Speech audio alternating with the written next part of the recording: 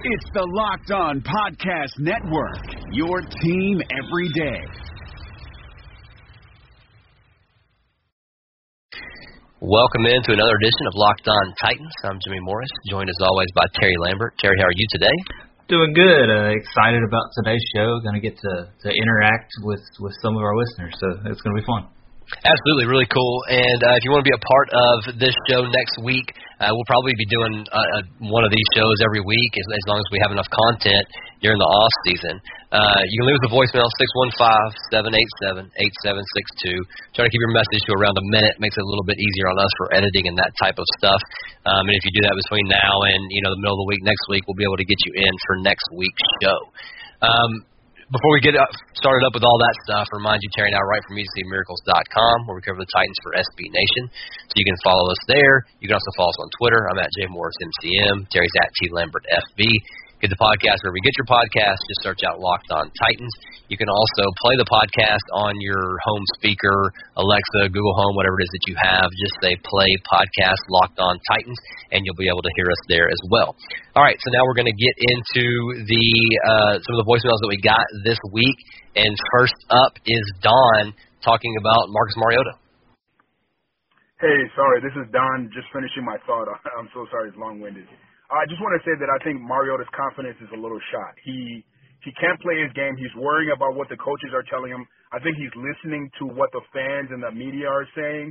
I think if you look at it where people were saying, all right, he's not staying in the pocket long enough because he's not a pocket quarterback. He's running too early. Then he's trying to stay in there too long, and then he's getting sacked. And then when he leaves too early, then people are saying he's leaving too early. So he's just like listening to what everybody's saying, and he's feeling like he's not. It just feels like he's not comfortable. And when you can't play your game, you can't play freely and comfortably. You're thinking too much. And I just think Mariota has never really gone through a lot of adversity. And the first 4 years of his career has not gone the way he envisioned. And all the questions are coming up by everybody, and there's no doubt he hears it.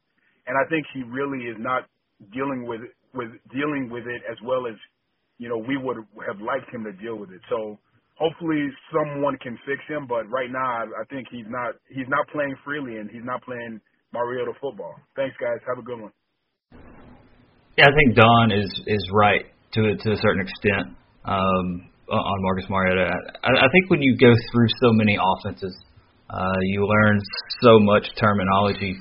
It just kind of starts to weigh on you, and then you throw in the injury situation. Jimmy's mentioned several times coming back from the leg injury, just didn't look the same. Stepping up into the pocket, just kind of looked a little jittery. I can't really disagree with that. So the second year in this league, I thought he was great. That's kind of what we're holding on to. That's what I'm holding on to.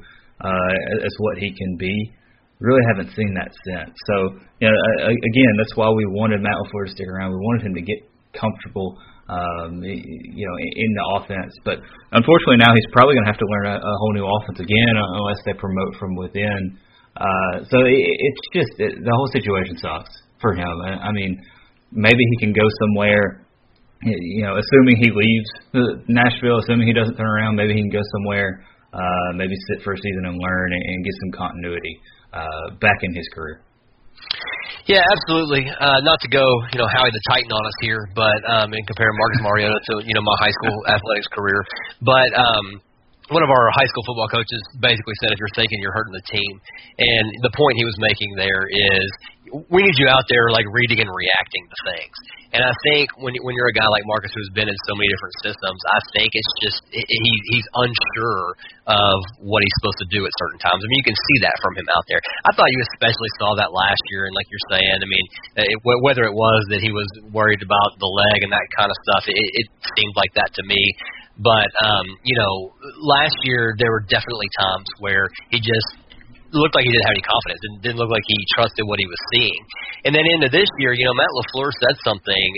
It was early. It was either right before the season started or early in the season. Basically, he had told Marcus, you got to go out there and let it rip. You just got to go out there and play, make the throws, let whatever's going to happen. You can't play timid. And so I think that goes back to a little bit of Don's point there, is just that when you don't have that confidence, you're not able to be out there and just let it rip like that. So, yeah, from that standpoint, it's tough seeing, another system possibly coming in here. The other thing I'd say about this year is, it's hard to say in what games he was healthy and that kind of stuff. And again, I know we make these excuses and all that stuff, and we talked at length the other day about how, year 5 is prove it or else, regardless of whatever else happens. But I do think at times this year he was unsure of his ability to throw the ball down the field. And so I'm certain that would hurt his confidence in, what he was seeing in front of him and if he thought he could make a throw or not. So, but yeah, I think there's definitely something to that. I think Don makes a really good point there, that just when you got so much stuff going on in your head because you had to learn so many different things, it's hard to just be out there reacting to what's going on in front of you. All right, we will continue with the voicemails in just a minute. Before we do that, we're going to tell you about MyBookie. If you've been listening to us for any amount of time, you know that MyBookie is the place that we tell you to go to if you're going to be gambling online on sports. NFL playoffs are here, and it's time to get into the action with MyBookie. Don't be that guy with no rooting interest as your relatives or friends sit around watching the games. Not this year when the 53rd Super Bowl is just around the corner. It really is the most wonderful time of the year. Make sure you're ready for the daily action by signing up at MyBookie today. They pay fast when you win, and ownership really cares about good customer service, and they offer the craziest props. Where you bet is just as important as who you're betting on. And if you want to make money during bowl season, you got to go to MyBookie. I trust them, but you don't have to take my word for it. Check them out for yourself. Join now, and MyBookie will offer you a 50% deposit bonus to make sure you have a nice bankroll for bowl season. Use promo code LOCKEDON25 when you deposit to activate the offer. That's promo code LOCKEDON25.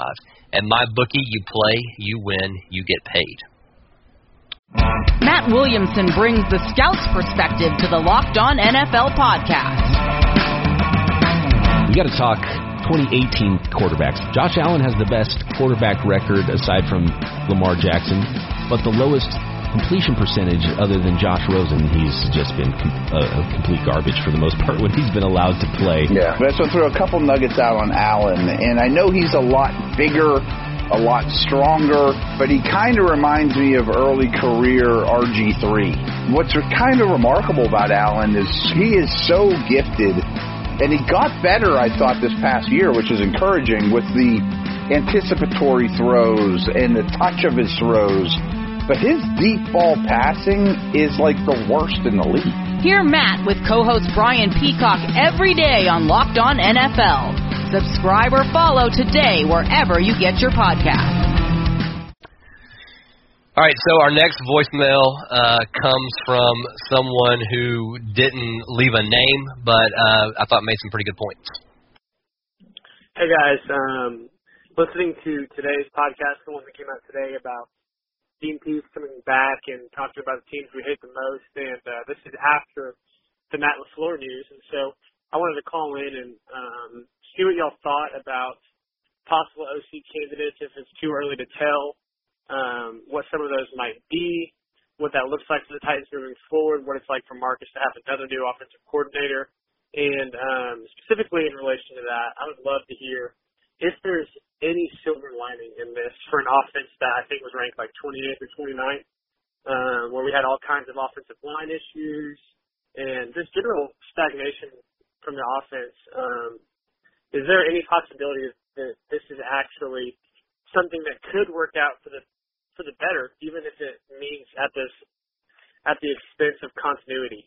So I'd love to hear about that, what that looks like, where you think the Titans are going to go with that, if you think they're going to kind of try and stay in the same direction as LaFleur, the same kind of tree, I guess you could say, as LaFleur, or if you think that they're going to go a totally different direction with it. I mean, I know everybody's looking for the next big day, but is it possible that LaFleur, just him moving on, is actually better for the franchise overall long term? Love to hear your thoughts. Thanks for the work, guys.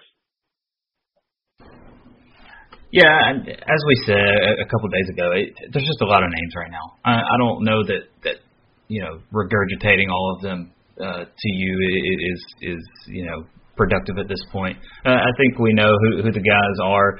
We'll see. We'll have a more in-depth discussion when the Titans start to set up some interviews and some of those reports come out. But to your point about there being a potential silver lining with LaFleur leaving, I think there could be. I think our stance. We wanted to see that continuity with Marcus Mariota and Matt LaFleur, but you bring somebody exotic in, somebody unknown. Maybe you go to the college ranks. There's certainly a chance for some upside there. And look, that's the way the NFL is going. So if they're gonna go in a total new direction. I think Jimmy agrees with me on this. I want to see them really branch out and do something kind of wild and kind of off the beaten path. I don't want to see a former NFL head coach or just someone vanilla like that. I'd kind of like to see them go to the college ranks because we're still believers in Marcus Mariota. Obviously, there's problems there that we've talked about just about every day now, but I think he still has potential to play at a very high level. Just needs a little bit of help from both the coaches and the personnel around him. Yeah, I'm with you. I mean, I think my first choice is probably if they have somebody. The name Arthur Smith has gained a lot of traction over the last couple of days with Kaharski, saying that might be the guy that they could, that they could keep or that they could promote from on the staff and that kind of stuff. If they've got a guy that they think is ready to be, that offensive coordinator or the dynamic play caller, if they've got that guy in house, I think that would be my first preference again, just because the continuity piece of it. Like you're saying, I mean, with LaFleur. If it wasn't all the switching in and out and stuff, I'd be fine with whatever. I mean, I never think it's a great idea to only give a guy 1 year, and then especially with the constraints that he had this year with all the injuries and that type of stuff. But I was never overly impressed with what I saw out there. And again, we talked about it I think yesterday. Or maybe the day before. But when you go back to the 2-point play call in London, the Luke Stocker handoff, the way that even when Derrick Henry got rolling, and sometimes they would give Derrick Henry 3 or 4 carries and then pull him out and give Deion Lewis a series or whatever. There were things about Matt LaFleur that I thought were concerning and just question marks. But again, some of that maybe you chalk up to a guy it being his first season calling plays. But yeah, I mean, I don't think it's the end of the world. I don't think the Titans lost like the greatest offensive mind of this generation or anything like that with LaFleur leaving. Again, the biggest concern that I think we both have is just for the continuity of the offense. All right, coming up next, we will hear from Daniel, who is talking about basically the roles of the running backs on this team. Hey guys, Daniel from LA again, California. Sorry for the long-winded voicemails. What I was trying to get at is if they're scheming for Deion Lewis, and of course, I mean, everybody knows he's not a featured back. But if I'm not saying he's going to be New England, but if your main guy is Derrick Henry, and then you can bring in Deion Lewis, where he's not schemed for, and kind of offset what they're looking for, then I think he can thrive. Now, obviously, it's difficult to take out a guy like Derrick Henry if he's producing and then put him on the field. I get that. That's pretty fair. There is always that balance, and I think that's difficult for not only fans to figure out, but even coaches. But I think if he's brought for the correct role, which is a very productive third down or change of pace back, then he can thrive. He could be one of the best in the league in that role. Yeah, he's a little overpriced, but if you have the money, you have the money. I mean, they have the room right now, as long as it doesn't prevent them from future moves. I think that's fine. I think it's kind of a little bit jumping the gun to say, when was he got his contract? He was really bad. Not really. He was just cast in the wrong role, in my opinion. But like I said, I agree with you guys that I don't think he is a feature back. Anyways, love the show.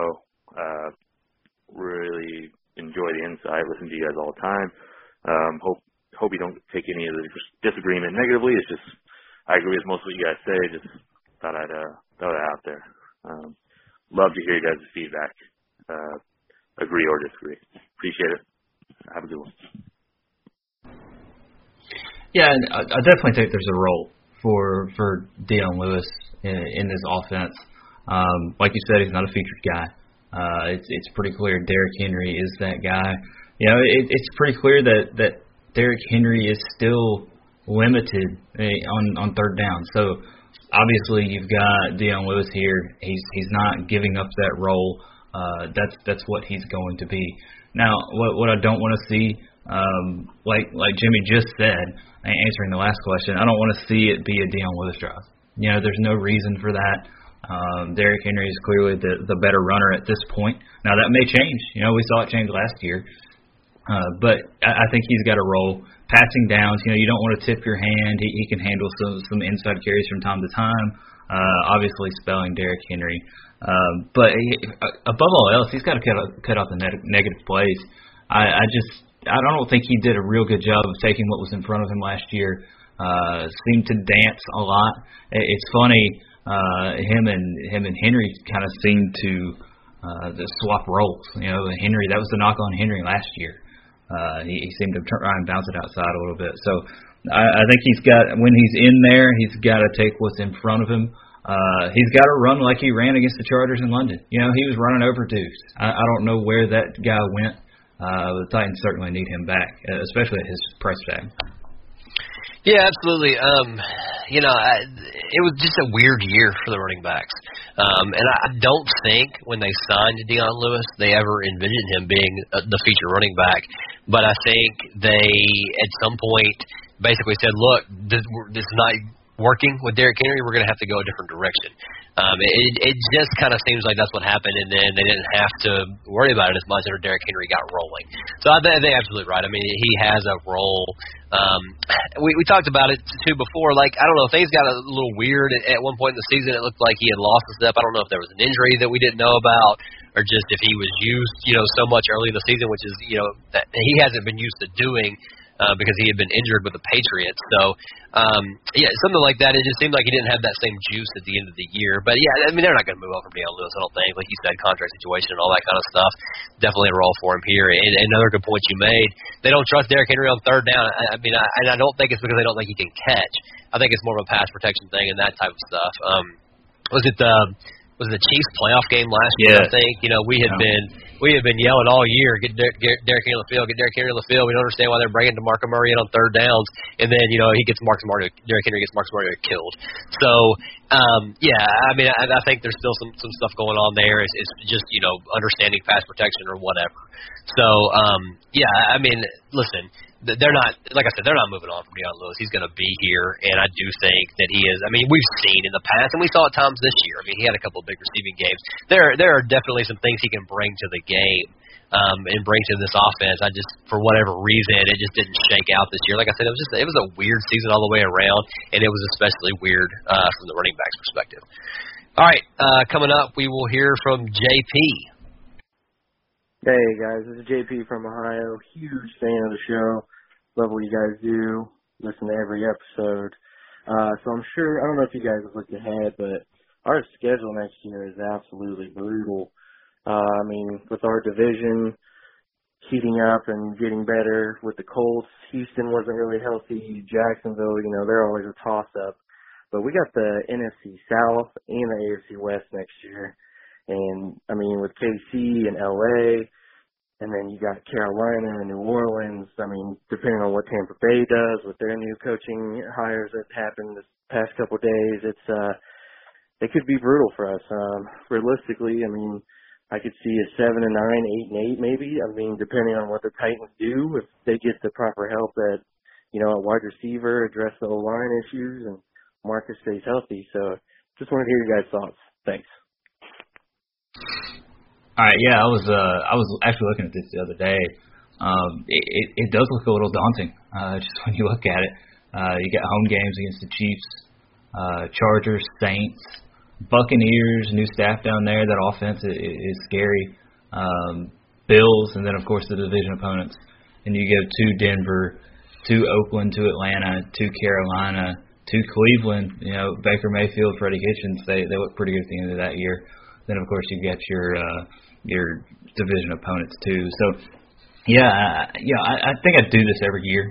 I think I look at the schedule and think it's probably harder than what it really is. The other point I'd make, I say this a lot, things change in the NFL really, really fast. No one thought Jacksonville was going to be one of the worst teams in the league this year. I don't think anyone thought Buffalo was going to be as tough as they were. They surprised some people. So I think there's going to be turnover. I think it's kind of dumb to worry at this point about the opponents. I'm certainly guilty of it too, though. So Chiefs, Chargers, Saints. That's the first three on this list. That's tough, and then I think you got to look at the division too. Deshaun Watson's not going anywhere. Andrew Luck's not going anywhere. That defense apparently is not going anywhere either. So it's looking tough for the Titans in 2019. Yeah, absolutely. Like you said, it is tough to translate things from year to year, but you look at what the Chiefs and the Chargers are doing right now, and it's hard to see. Injuries or whatever is just a thing that'll get you there, but it's hard to see them not being good next year. And then the NFC South, I think the Falcons were down this year, but, they've got a lot of talent on that team. Obviously, they'll get a high draft pick to help fix their defense, most likely.